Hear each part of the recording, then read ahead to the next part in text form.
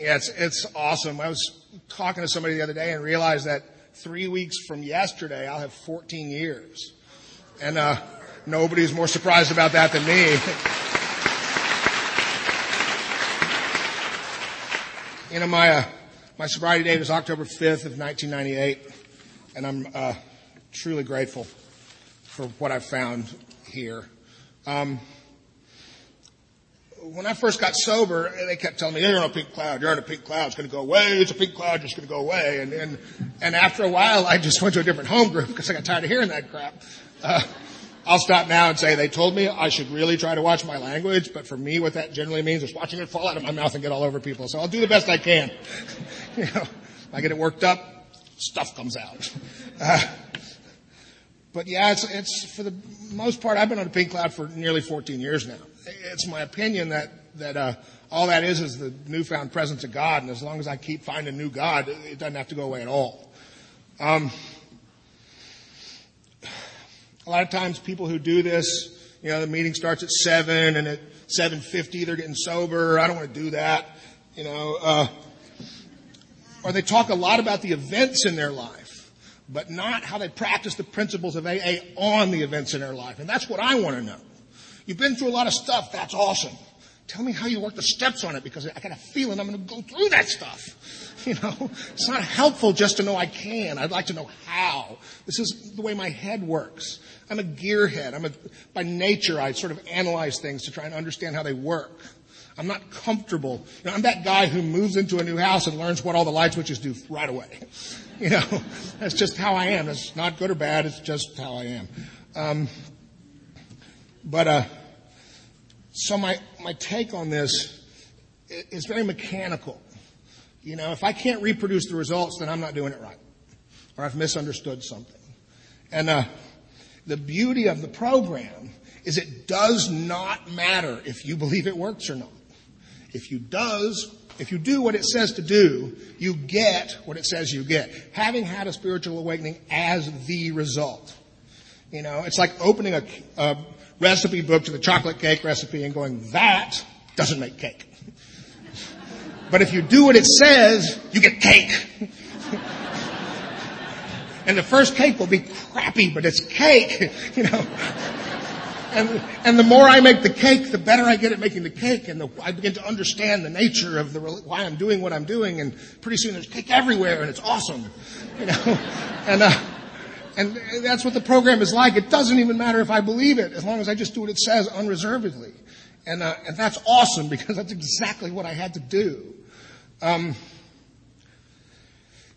preface my story by saying, regardless of anything I say, you need to know that I'm basically a nice boy from a good family. In my heart, that's really who I am. The people I run into now in my life who I haven't seen since 1980, I'm exactly who they expected me to be. They weren't there for the detour. I'm a little bit different than a lot of people in the program in that I grew up in a house with no other alcoholics and addicts. You know, there is a history of some depression in my family. I found out not long ago that one of my mother's sisters died 20 years sober, but I never knew that. But there wasn't any drinking in my house. There wasn't any. It was you know those Thanksgivings you're all upset you never got to have, that we were having them. That's my house. And I was a very happy little kid until the first day of first grade. And I went to school, and there were those kids I didn't know, and they made me uncomfortable. And so I started to eat. Because my story isn't just a story. I said I'm an addict and alcoholic. What that means is I'm a chronic binge drinker and a low-bottom heroin addict. But my story is not just a story of alcohol or drugs. It's a story of malady, a really progressive malady. And looking back now, that's where I can see its roots. 6 years old, uncomfortable around people. You know, it's funny, you know, you can talk about leaving your kid in the car while you're running in the bar in an AA meeting or going to prison, but you bring up food, people get real tense. But I was told that I started putting on weight in first grade because I'm such an active boy and they're making you sit all day, and that's an awesome story. It's totally not true. You know, there was food, I was uncomfortable and there was food, and I started to eat. And I was with the same 25 kids for 6 years, and I never really developed friendships with them. which is also a symptom of the malady, this disconnect. I had a lot of proximity buddies. Like if I saw you all the time, we were friends, and if I stopped seeing you by accident, I stopped seeing you altogether. It didn't occur to me to call you. So I'm with all the same kids in grade school, and never really developed any lasting friendships with them. I moved between 6th and 7th grade. So I went to a different middle school than my friends, and I never spoke to any of them again. And then middle school comes along, and, I have kids in middle school right now. Middle school is a holding pen for hormonal lunatics. But everyone in middle school feels different. But I was different, At 7 years old, I believe it was the Rolling Stones and Ed Sullivan, and knew for a fact that that's what I wanted to do with my life. I want to be a musician. And by middle school, I'm walking around with a tape deck. It's 1973. Got a big Panasonic tape deck with an earphone in one ear, listening to Black Sabbath, and hair down to here, and at a point in time when the rest of the kids haven't even discovered the radio. I felt different, but I was different, But it was the feeling different that mattered. And I started going to concerts when I was 13 years old. My parents would just drop me off outside, and I'd go because the kids my age weren't interested. So I'm going to concerts, and there's a lot of marijuana smoking at the concerts. And for the first 2 or 3, it's like, oh, that's weird. I don't know, but nobody seems to be freaking out, so I'll give that a shot, And I met a guy not long after that who lived not far from me, whose next door neighbor sold pot, so that was convenient. And for the next couple of years, I was smoking pot because it went so good with the food, and struggling to find my place in middle school. High school rolls along. At 15 years old, I was 6 feet tall. I weighed 200 pounds. I had hair down to here and a beard. The drinking age is 18. And I grew up right by the university campus, but the broad picture of my story is I drank and I used for a long time, and it was really fun. And then I drank and I used for a number of years, and it was still fun, but there were starting to be some consequences. And then I drank and I used for a number of years, and it was kind of fun, but there was more consequences. And then I drank and I used for a few years, and it was never any fun, and there was tons of consequences, and I wished I was dead every day. And then I got sober. Like you and I. But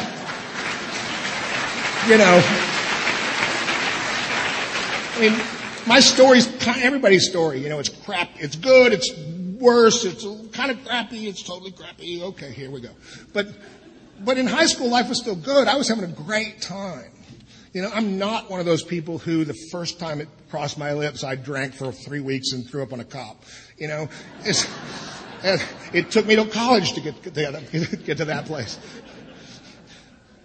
I find some guys in high school, and we start skateboarding in the mid-'70s. I find they're older than me, and we're having a great time. I find my people, and then I get out of high school and start my first band. Like within a month or two, my hair's cut off. It's this long, it's blonde, and I'm in a punk band. It's 1979, and I'm playing a lot at this club down by the drag and having a really good time. And I found my people.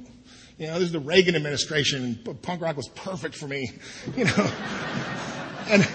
And everybody there drinks a lot, and everybody there smokes a lot of pot, and there's people over there that are doing some speed, and they make me nervous.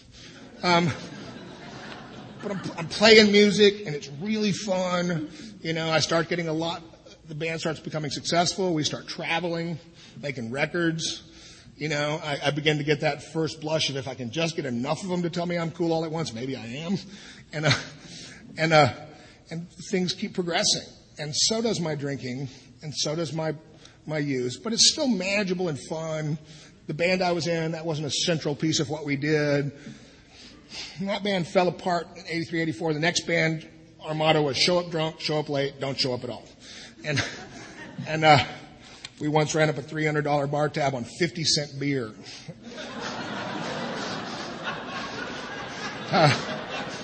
I'm not even kidding,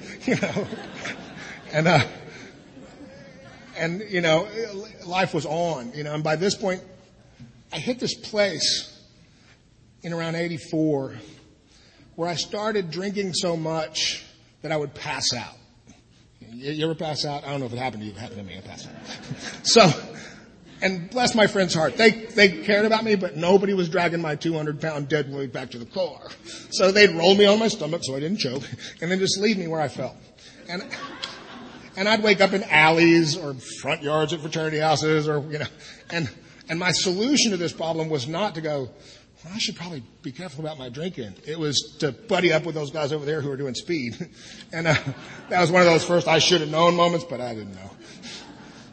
You could drink so much more. And so, that got to going, and I moved to Los Angeles in 85 or 86, it's fuzzy. And put together a rock band in the late 80s, where they paid me in booze and dope. And a month after I got there, I met a beautiful little goth girl who was dealing the best crystal meth I'd ever seen 2 blocks from my house, and it was love at first 7-day bender, I moved to Los Angeles at a time when all the boys are dressing like girls and trying to sound like Poison, and I look like me, Those outfits don't come in a 38. It's really good. But I managed to get a record deal. And I managed to, I'm becoming successful, and things are going well. And I'm getting ready to leave on my first big tour. The video's all over MTV. The record's out and the single's in the charts. And I'm still dealing crystal meth. And the DEA comes through the front door of the cook I'm buying from's house, and his girlfriend calls me while they're there. Wrong number. But so I sat down with my girlfriend and said, we have to stop this. I've worked too hard. I'm right at the edge of this thing I've always wanted. We have to stop this. And I think we thought we were going to stop doing drugs. I think that's what we thought we were talking about. I climbed in a tour bus, and she stayed home. I started drinking a fifth of vodka and the better part of a case of beer every night, and doing whatever cocaine I could talk the crew out of because they had more money than me at the time.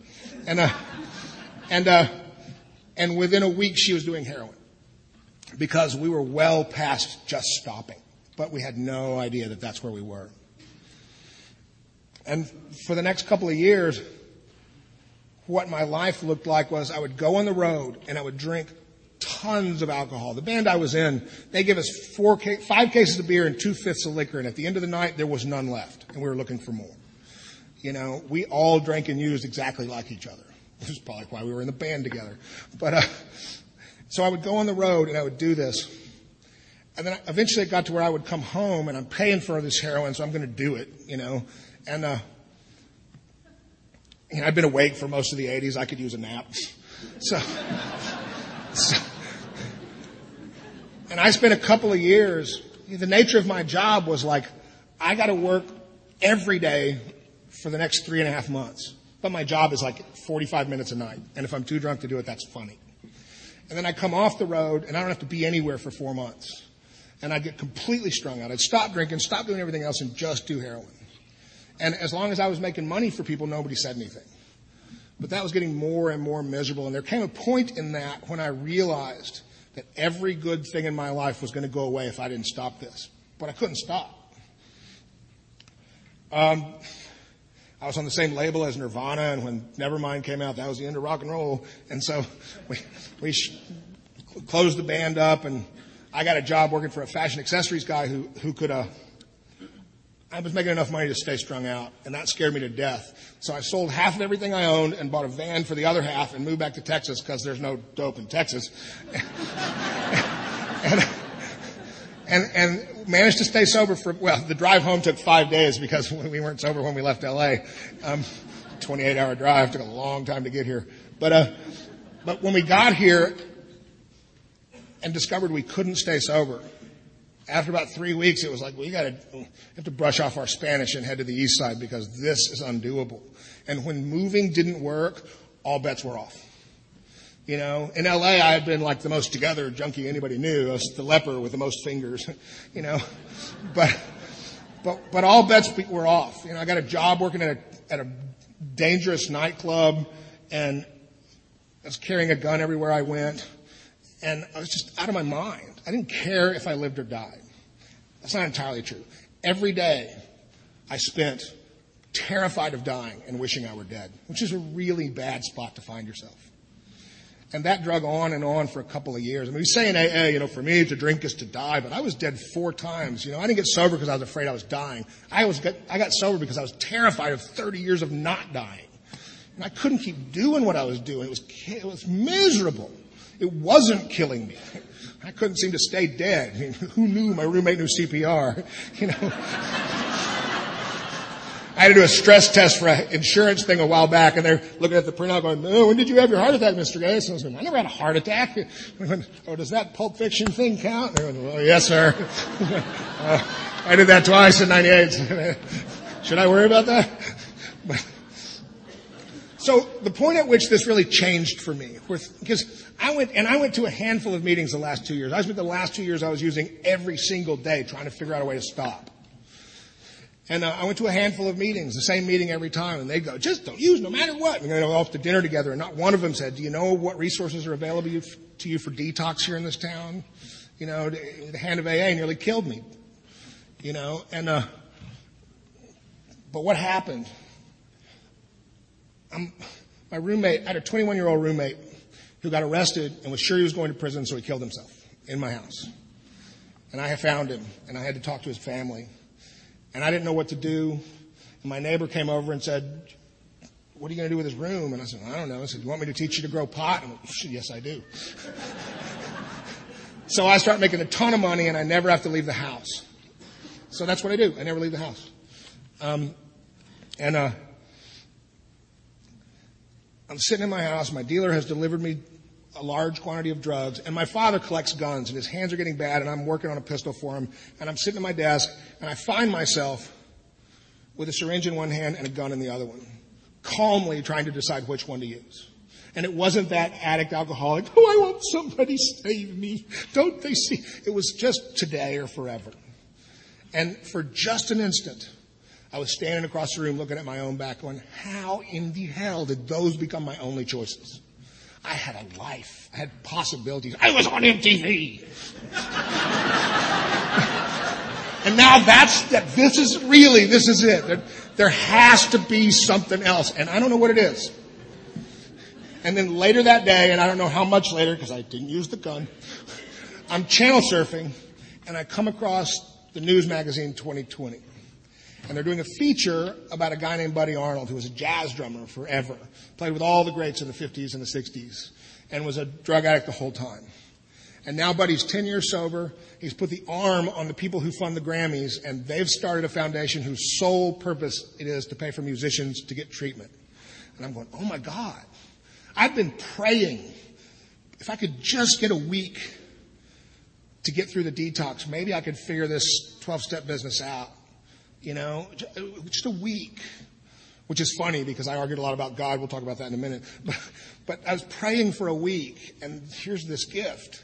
And so I ran into my bedroom, and I got on my computer, and a 14.4 dial-up modem. 3.5 minutes later, their page comes up. It's got one picture. And I managed to get their phone number. And I would love to say that I called him and we went straight to treatment, but I had gone back to school, which was an interesting ploy, the condition I was in. And I talked to him, I was going, I have 26 days before the next semester starts. Can I leave a couple of days early? And they went, no. So I went, well, okay, then I won't go. And I started school and that lasted a few minutes and I called them back. And I was given a couple of gifts. The first was, they sent me to a treatment center out in the hill country, and when I called them, they found out I was always also on methadone. And they told me, we can't take you on that methadone. You'll miss everything we have to offer you. You'll be so sick while you're here. So just stop taking that, and we'll see you in 6 weeks. And what they were saying without saying is I had to go back to full-time heroin use. And that was a gift, because I hadn't worked without a net in a couple of years. And I got to see just how ugly and unmanageable my life really was.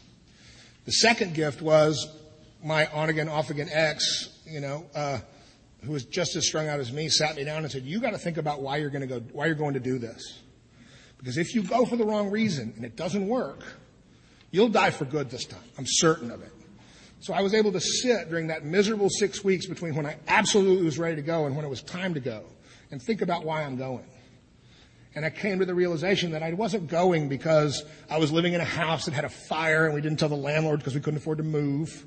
And I wasn't going because I had a ton of warrants. And I wasn't going because the electricity keeps getting shut off. I was going because I could not figure a way to live without these substances in my life. And there has to be a way, but I don't know what it is. And that's why I'm going. And that was a gift, having that before I even got there. The next gift was not knowing that AA was going to be part of treatment, which was great because it didn't give me a chance to work up a good argument.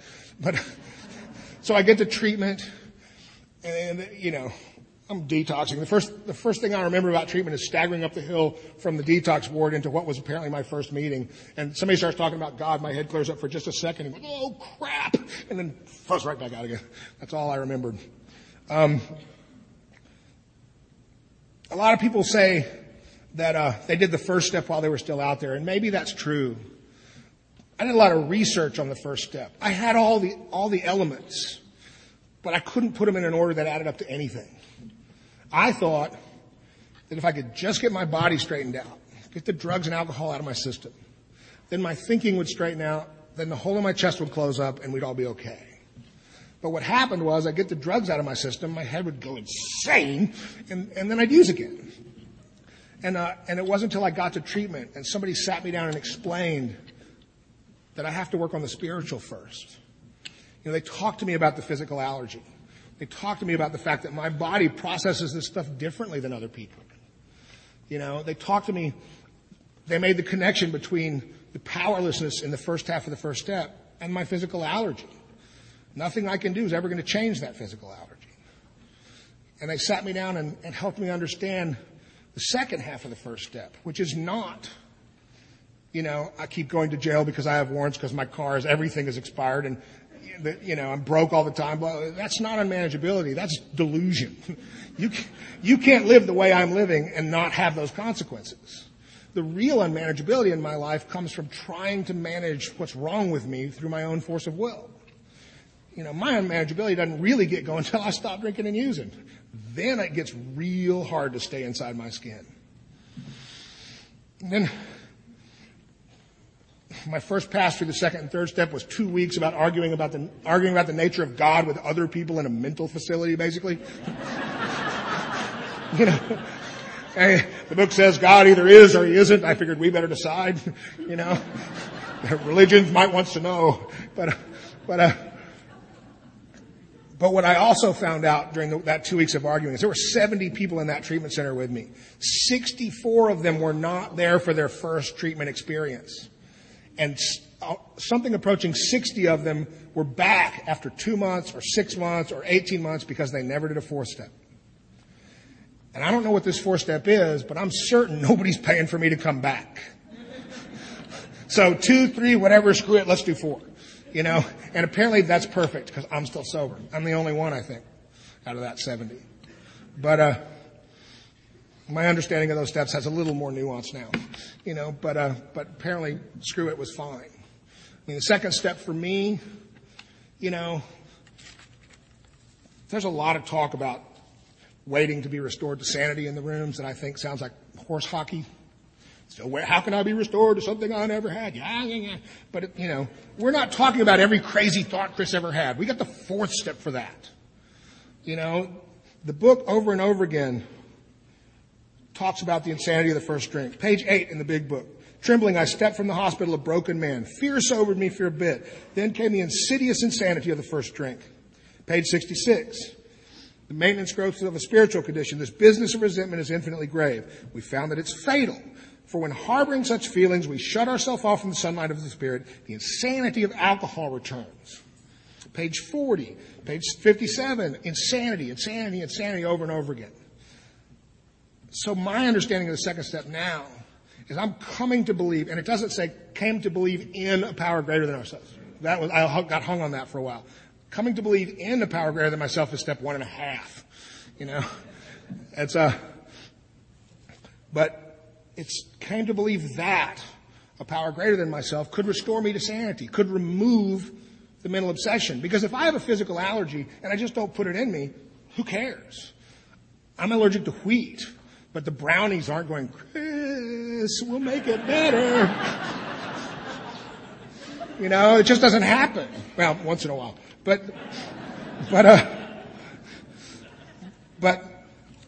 it's this mental obsession. I have to believe, or at least be willing to believe, that a power greater than me can remove that mental obsession.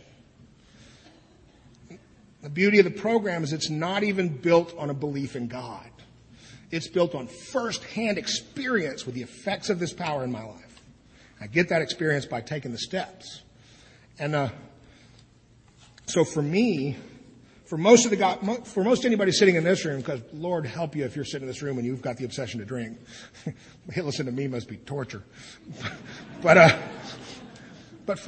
by the time I'm sitting talking to my sponsor, what this is really about is credit where credit's due, because the obsession is not on me. So am I willing to give credit to a power greater than myself for the removal of this thing that never went away? And now it's gone. Because if I am, that's a handy bit of first-hand experience to start with. You know, and it removes all this waiting to be restored nonsense. You know, if I'm still waiting to be restored, I got inventory to do. And then the third step for me, you know, turn it over, take it back, turn it over, take it back. What does that mean? What's my job? I just want to know my job. And so, you know, and how am I supposed to know God's will? It's like, the book says I have to. You know, I must carry a vision of God's will into all my affairs. So, for me these days, the third step has become a decision to act like a man of faith instead of a man who's afraid. You know, the book says when I straighten out spiritually, the mental and physical will follow. So if I turn my will and my life over to God, to the care of God, then I'm more likely to make good decisions. My thinking is more likely to be centered in reality, at least. And I may not know what God's will looks like, but I got ways to figure out what my fear looks like. So I launch into my fourth step. I'm in a hurry because I'm terrified I'm going to go back to rehab. And my first fourth step is an interesting work of fiction. I nailed the first two columns. But the rest of it was, because I wasn't asking for guidance or help. And every time I did, somebody would show me some 80-page Hazelden book and it wasn't helpful. You know, I can't remember, you know, this is confusing. I need to understand, you know, and it wasn't until a couple of years later that I finally learned how to do a fourth step. But my sponsor knew what was supposed to be happening. And he was able to sit down with me and lead me to my part in all of these resentments and help me understand that I had a part in all of this stuff. And, you know, I did 6 and 7 the way it says, an hour. I tried not to fall asleep, you know, and set about making my amends, which weren't too bad because I tried to keep everybody away from me. It turns out a lot of the amends were stop keeping us away, you know, but, come prove to us it's not scary to have you in the room. And I get on about my business. Now, like I said, I had a lot of problems with the word God and organized religion. I was like, it made me insane. And I struggled with it a lot, you know, and what I came to, and, you know, in my infinite spiritual wisdom is, you know, if you need to dress it up like Jesus, that's fine, but I'm more evolved than that. And, you know, and at the end of every meeting, I don't say the Lord's Prayer, and I look around to see who's cool like me not saying the prayer. That's what I do in my kick-ass program. And, you know, and at about 120 days sober, I'm sitting with my sponsor, most of my amends are done, and I'm telling him, you know, I think the promises are coming true. I think I'm finding what the program has to offer. And he looked at me and went, no, you're not. You know, in the kindest, most loving way possible, he said, you are better than you've been in 25 years, and you're still so far from good, it's terrifying on a good day. And somehow, rather than getting upset, I was able to go, you mean it gets better than this? And he was going, oh, dude, seriously. And so I kept going, you know, and the first 6 months of my sobriety was like the first 15 minutes of Saving Private Ryan, you know. Sound keeps going off and stuff's going by my head. I couldn't even make whole sentences, you know.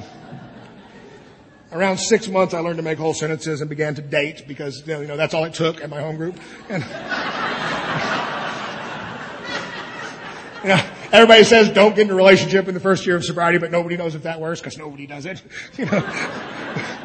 And somebody after this will come up to me and, I stayed sober, lighten up, it's a joke, you know.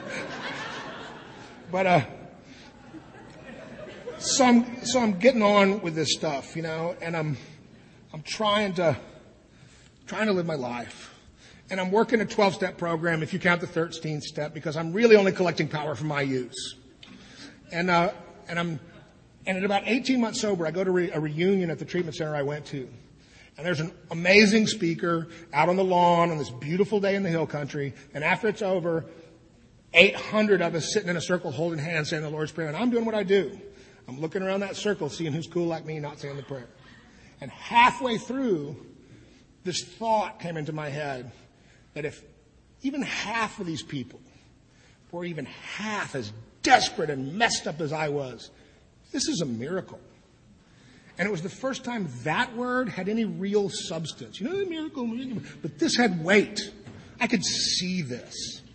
And it was like I'd spent 18 months having small spiritual experiences.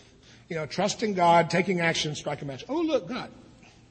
And trust God, take action. Oh, look, God. But sitting on the lawn that day, the cumulative effect of all of those small spiritual experiences was the bush caught fire. And I woke up. Because an educational variety spiritual experience is not thinking my way into an understanding of God. It's having enough spiritual experiences to educate me and wake me up to the fact that the world does not work how I thought. And I have to keep having those spiritual experiences, even today. So I come back to Austin, and I realize that I need to get into sponsorship. So I go to meetings, and I try to become attractive. Because it's a program of attraction rather than promotion, right? No, it's not. The 11th tradition doesn't have anything to do with the 12th step. It's a great way to avoid service work. And setting up chairs is nice, and cleaning ashtrays is nice. But it's not one-on-one service carrying this message. And I know you're not good at it yet. You know how you get good at something? You do it a lot. You'll be willing to suck first. Show up and suck. It's my motto.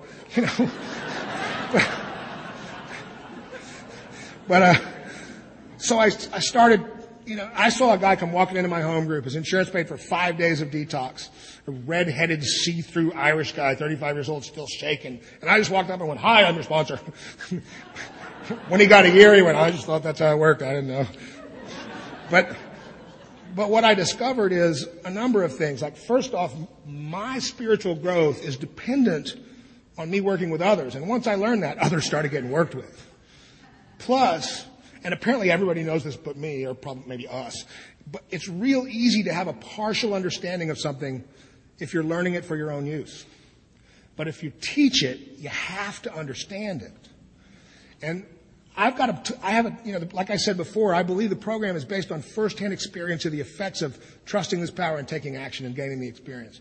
But if I don't ever examine that experience, I'm not sure what it was. But every time I talk about my experience, my current experience with what I'm doing in the program, it solidifies behind me and becomes a solid foundation to stand on. It's not this notion that I think the steps work. It's this concrete proof at how. Because the beauty of the program for me is that the results are reproducible. And not just reproducible, they're refinable. I can get better at this stuff. Because if I want to, screw sober, I want a big, cool life. Sober is the first thing I've got to do. Apparently it takes this much willingness and connection to God to stop using, and this much to stop lying to people, and this much to show up on time for work. And, we treat that first one like it's the big one. It's not. The tiniest bit of willingness and the obsession's lifted. It's the rest of the work where the big, cool life happens. So I keep moving through this stuff, and I become fascinated by this spiritual stuff. I'm the kind of guy growing up where if I heard a song I liked, you were going to hear it whether you wanted to or not. And this is just like the best song ever. And so I'm running through the steps, and I'm trying to get a better understanding of this stuff, and it continues to change. Like I said, I've been sober, 13 plus years. In the beginning, I walked in with almost nothing.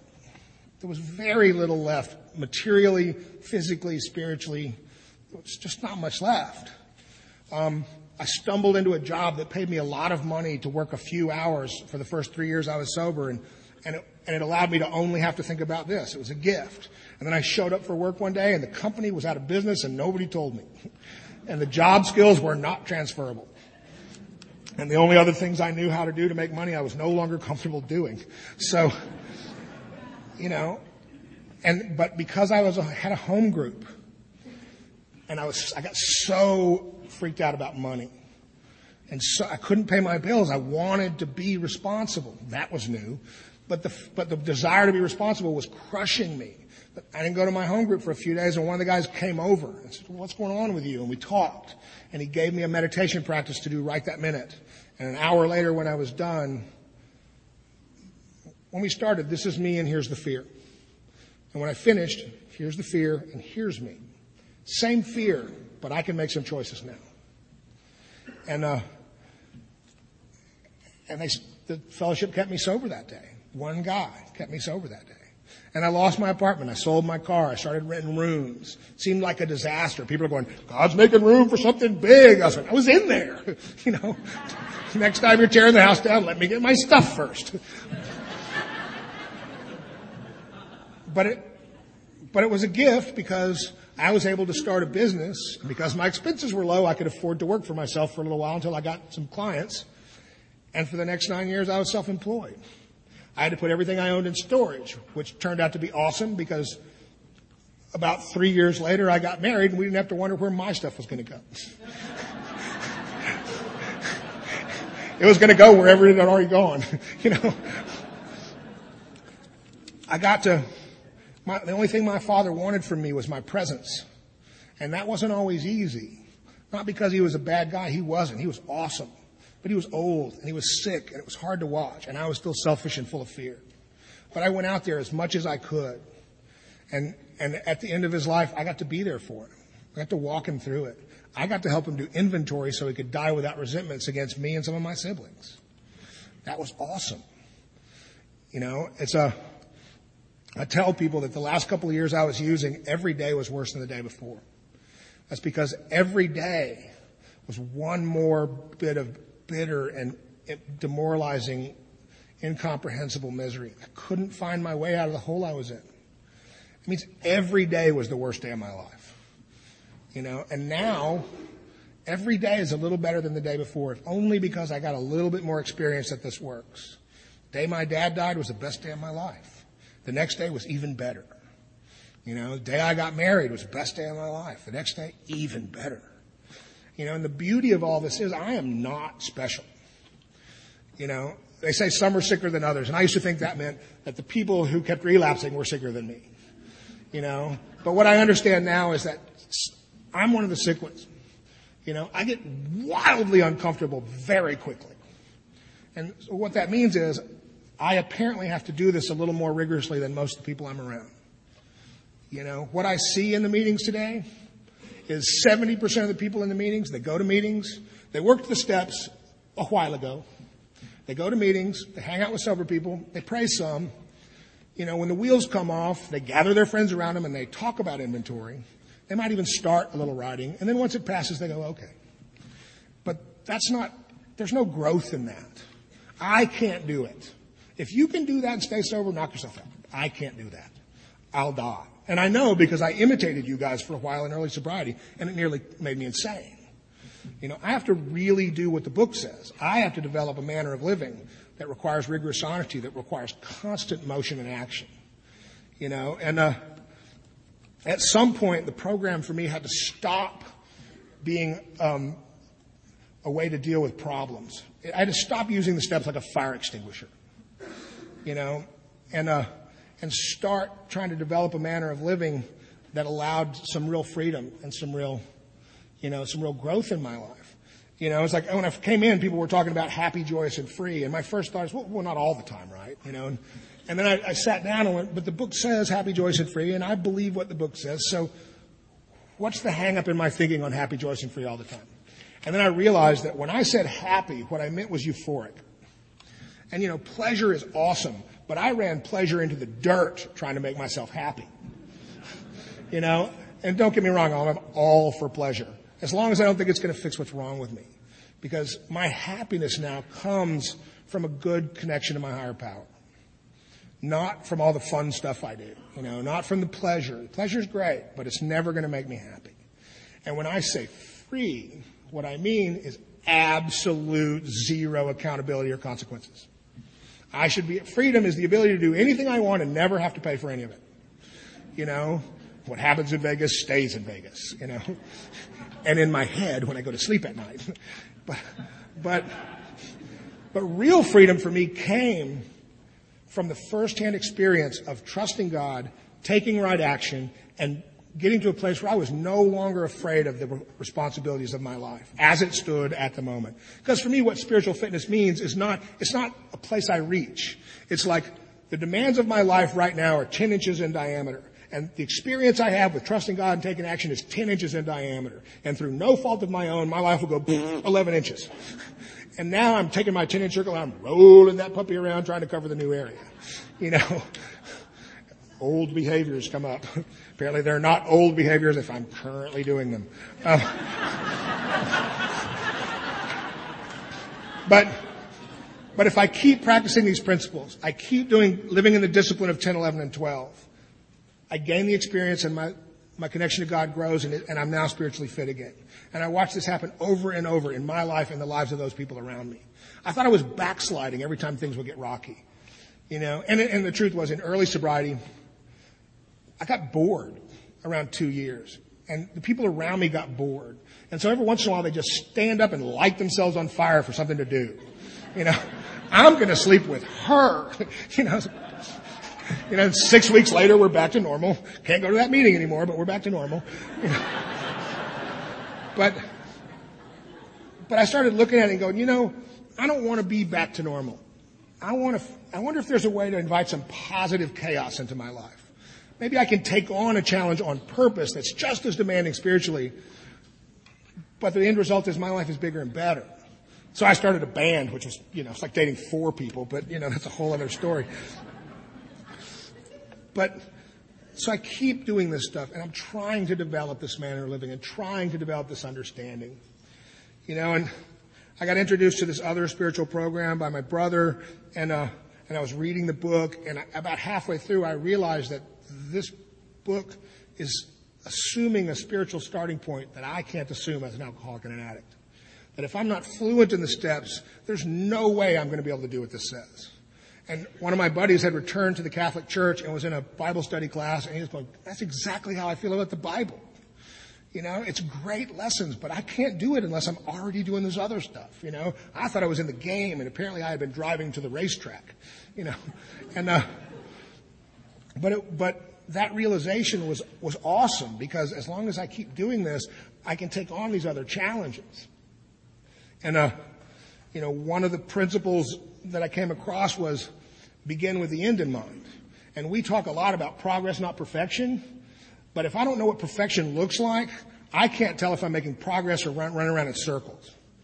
If I'm going to Dallas and I don't know where that is, 4 hours of driving around Austin does not get me to Dallas. And I hear a lot of people, and I've been guilty of claiming progress, not perfection, in order to justify no progress at all. Well, it's better than it was. No, it's not. You're just not drunk, but it's not better. And I'm not trusting God, and I'm not growing, and I'm not getting a bigger social life. I'm not getting a bigger spiritual life. I'm stuck. And we were at my home group the other night, we were talking about humility. And, it's not smallness. Part of being humble is admitting the good and the bad in me. And often what I find in myself is that there are things that I'm bad at because I have entirely neglected them. Not because I'm bad at them, but I didn't want the responsibility of being good at them. And there are things there are gifts that I was given that I'm good at, that I've neglected taking advantage of. And I do not believe God put me here to spend the rest of my life working at Thundercloud. Not that there's anything wrong with that, but I don't think that's my path. It'd be a great place to hide. But I don't want to hide in the program. For me, meetings are awesome. Meeting makers make it. No, they don't. I know lots of people that go to meetings and get drunk all the time. But if you talk to somebody who stops going to meetings, what you discover is they stopped going because they stopped working the steps and they couldn't listen to that stuff anymore. It's hard to sit in a room full of God when you don't have any of your own. And so I got to stay on the ball with this stuff, because meetings are like the pep rally. The game is not won at the pep rally. We can get to go to 3 pep rallies a day and still not score a single point.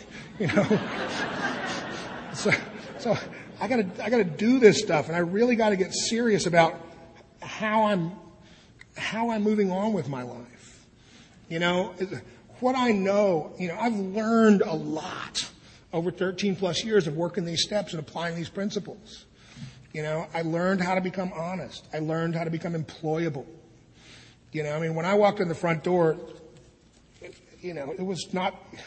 wasn't safe to be around me for the first year or so. I was erratic at best. And now I actually dress like this on a fairly regular basis. It's not just, will the defendant please rise? So, I'm in a job doing something I've never done at 51 years old, but it's exciting and it's challenging, and I can't wait to see what comes next, what it's preparing me for. We talk about one day at a time, but what I see is like people waking up in the morning and going, okay, God, keep me sober. Oh, it's bedtime. Spiritually holding their breath. And the reason I recognize it because I was doing it. But once again, that's not what the book says to do. And there's no growth in that. And there's no freedom in that. And there's no real joy in that. There's just endurance. And I don't endure very well. I do. I just don't want to. So rather than just thinking about one day at a time, I'm spending my energies these days trying to work the steps in order to live one day successfully. Because 95% of everything life ever does, it does over and over and over and over again. And I need to get good at it. It can't be a catastrophe, the next time the same thing happens.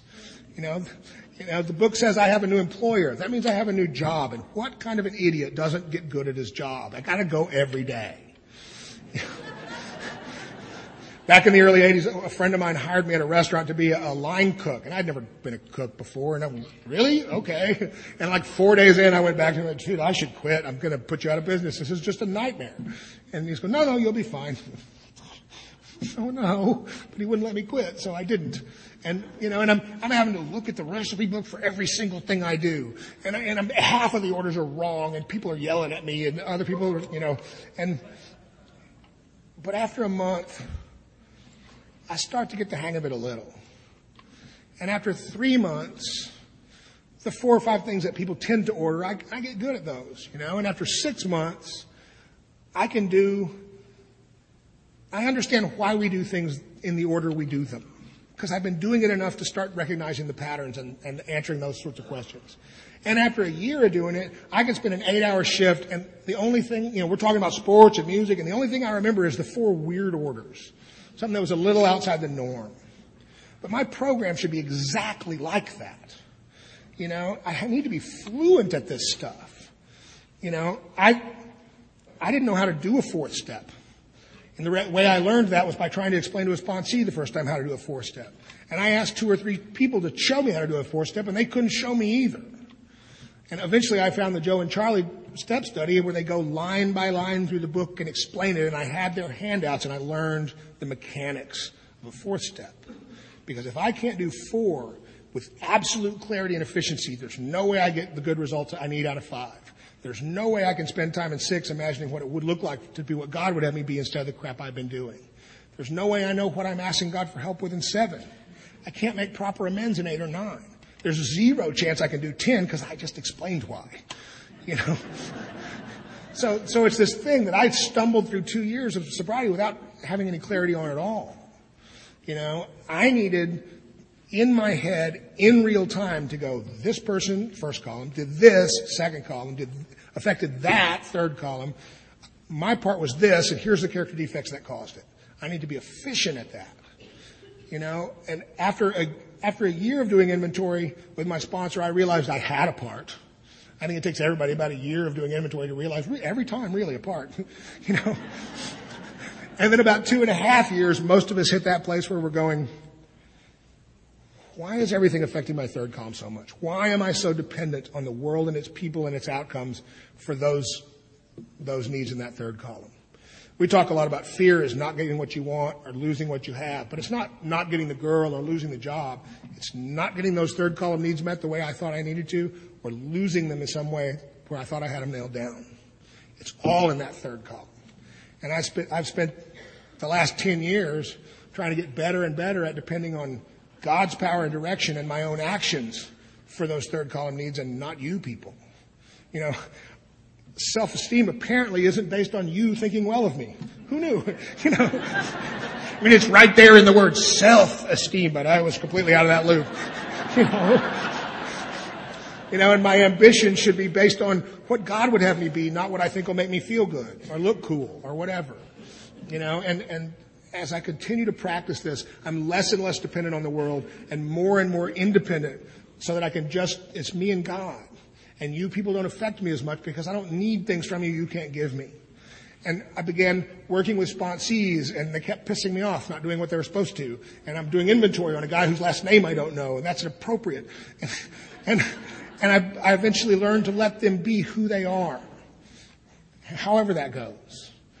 And after I did that, I was able to learn to let my friends just be who they are and where they are on this path, however that goes. And once I could do that, then I could start letting my family just be who they are, however that goes. And then finally, I was just barely ready to get into a one-on-one romantic relationship. You know, Joe and I have been married for nearly 6 years, and we've never had a fight. And that's not because we don't piss each other off. That's because we're both clear on the fact that we have a side of the street. And as long as I stay on my side and do my inventory and she stays on her side and does her inventory, there's nothing to fight about. We don't talk about the relationship. That's refreshing. The single hardest thing I've ever had to do in my life is nothing when she's having a bad spiritual time. But if I jump in there and try and help, I'm showing her I don't trust her to do it. And pretty soon she doesn't trust herself either. And I know because I've done it to poor women, you know. And I've also shown her it's my job to fix it. And when I don't fix it, then it makes her mad at me. You know, and it's a lose-lose deal. You know, but if I can stay on my side of the street and work the steps and realize I'm not working the steps to be comfortable. I'm working the steps to stay connected to God while I'm uncomfortable in order for her to leave her the room to right her own ship. And after 6 years, I have no fear of her sorting that out. And she's not worried about me. However rocky either of us get spiritually, we always come back. And we don't have to worry about each other. But we had to give each other that kind of room. You know, my job is just to keep practicing these principles in all my affairs so I can keep up with the demands of my big, cool life. You know, I stopped setting myself on fire. Life just started getting better on its own. You know, you know, but that's awesome. I mean, who doesn't want a big, cool life? You know, who doesn't want to go, God, it scares me to death, but I'm going back to school. It scares me to death, but I'm going to take this thing that feels in my heart like the right thing to do. Scariest thing I ever did was tell her I didn't want to be friends anymore. I wanted today. That was terrifying. And the next scariest thing I ever did was ask her to marry me because that was also terrifying. But oh my God, it was the right thing to do.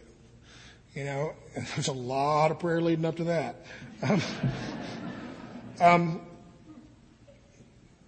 You know, it's just an amazing life. And I keep saying this, I am not special. If you do what I do, you get what I get. Every time. And I still don't say the Lord's Prayer at the end of meetings. I'm still struggling with food, you know, but it's kind of the last frontier for me. You know, but I don't say the Lord's Prayer at the end of meetings, but it's not for the same reason. Now, instead of saying the words, I'm looking at you guys' faces, and I'm listening to the music, and just marveling at the miracle. You know, I'm so happy to be here. And I'm so happy that you guys are here. And I cannot wait to see what happens for you guys next. Thanks.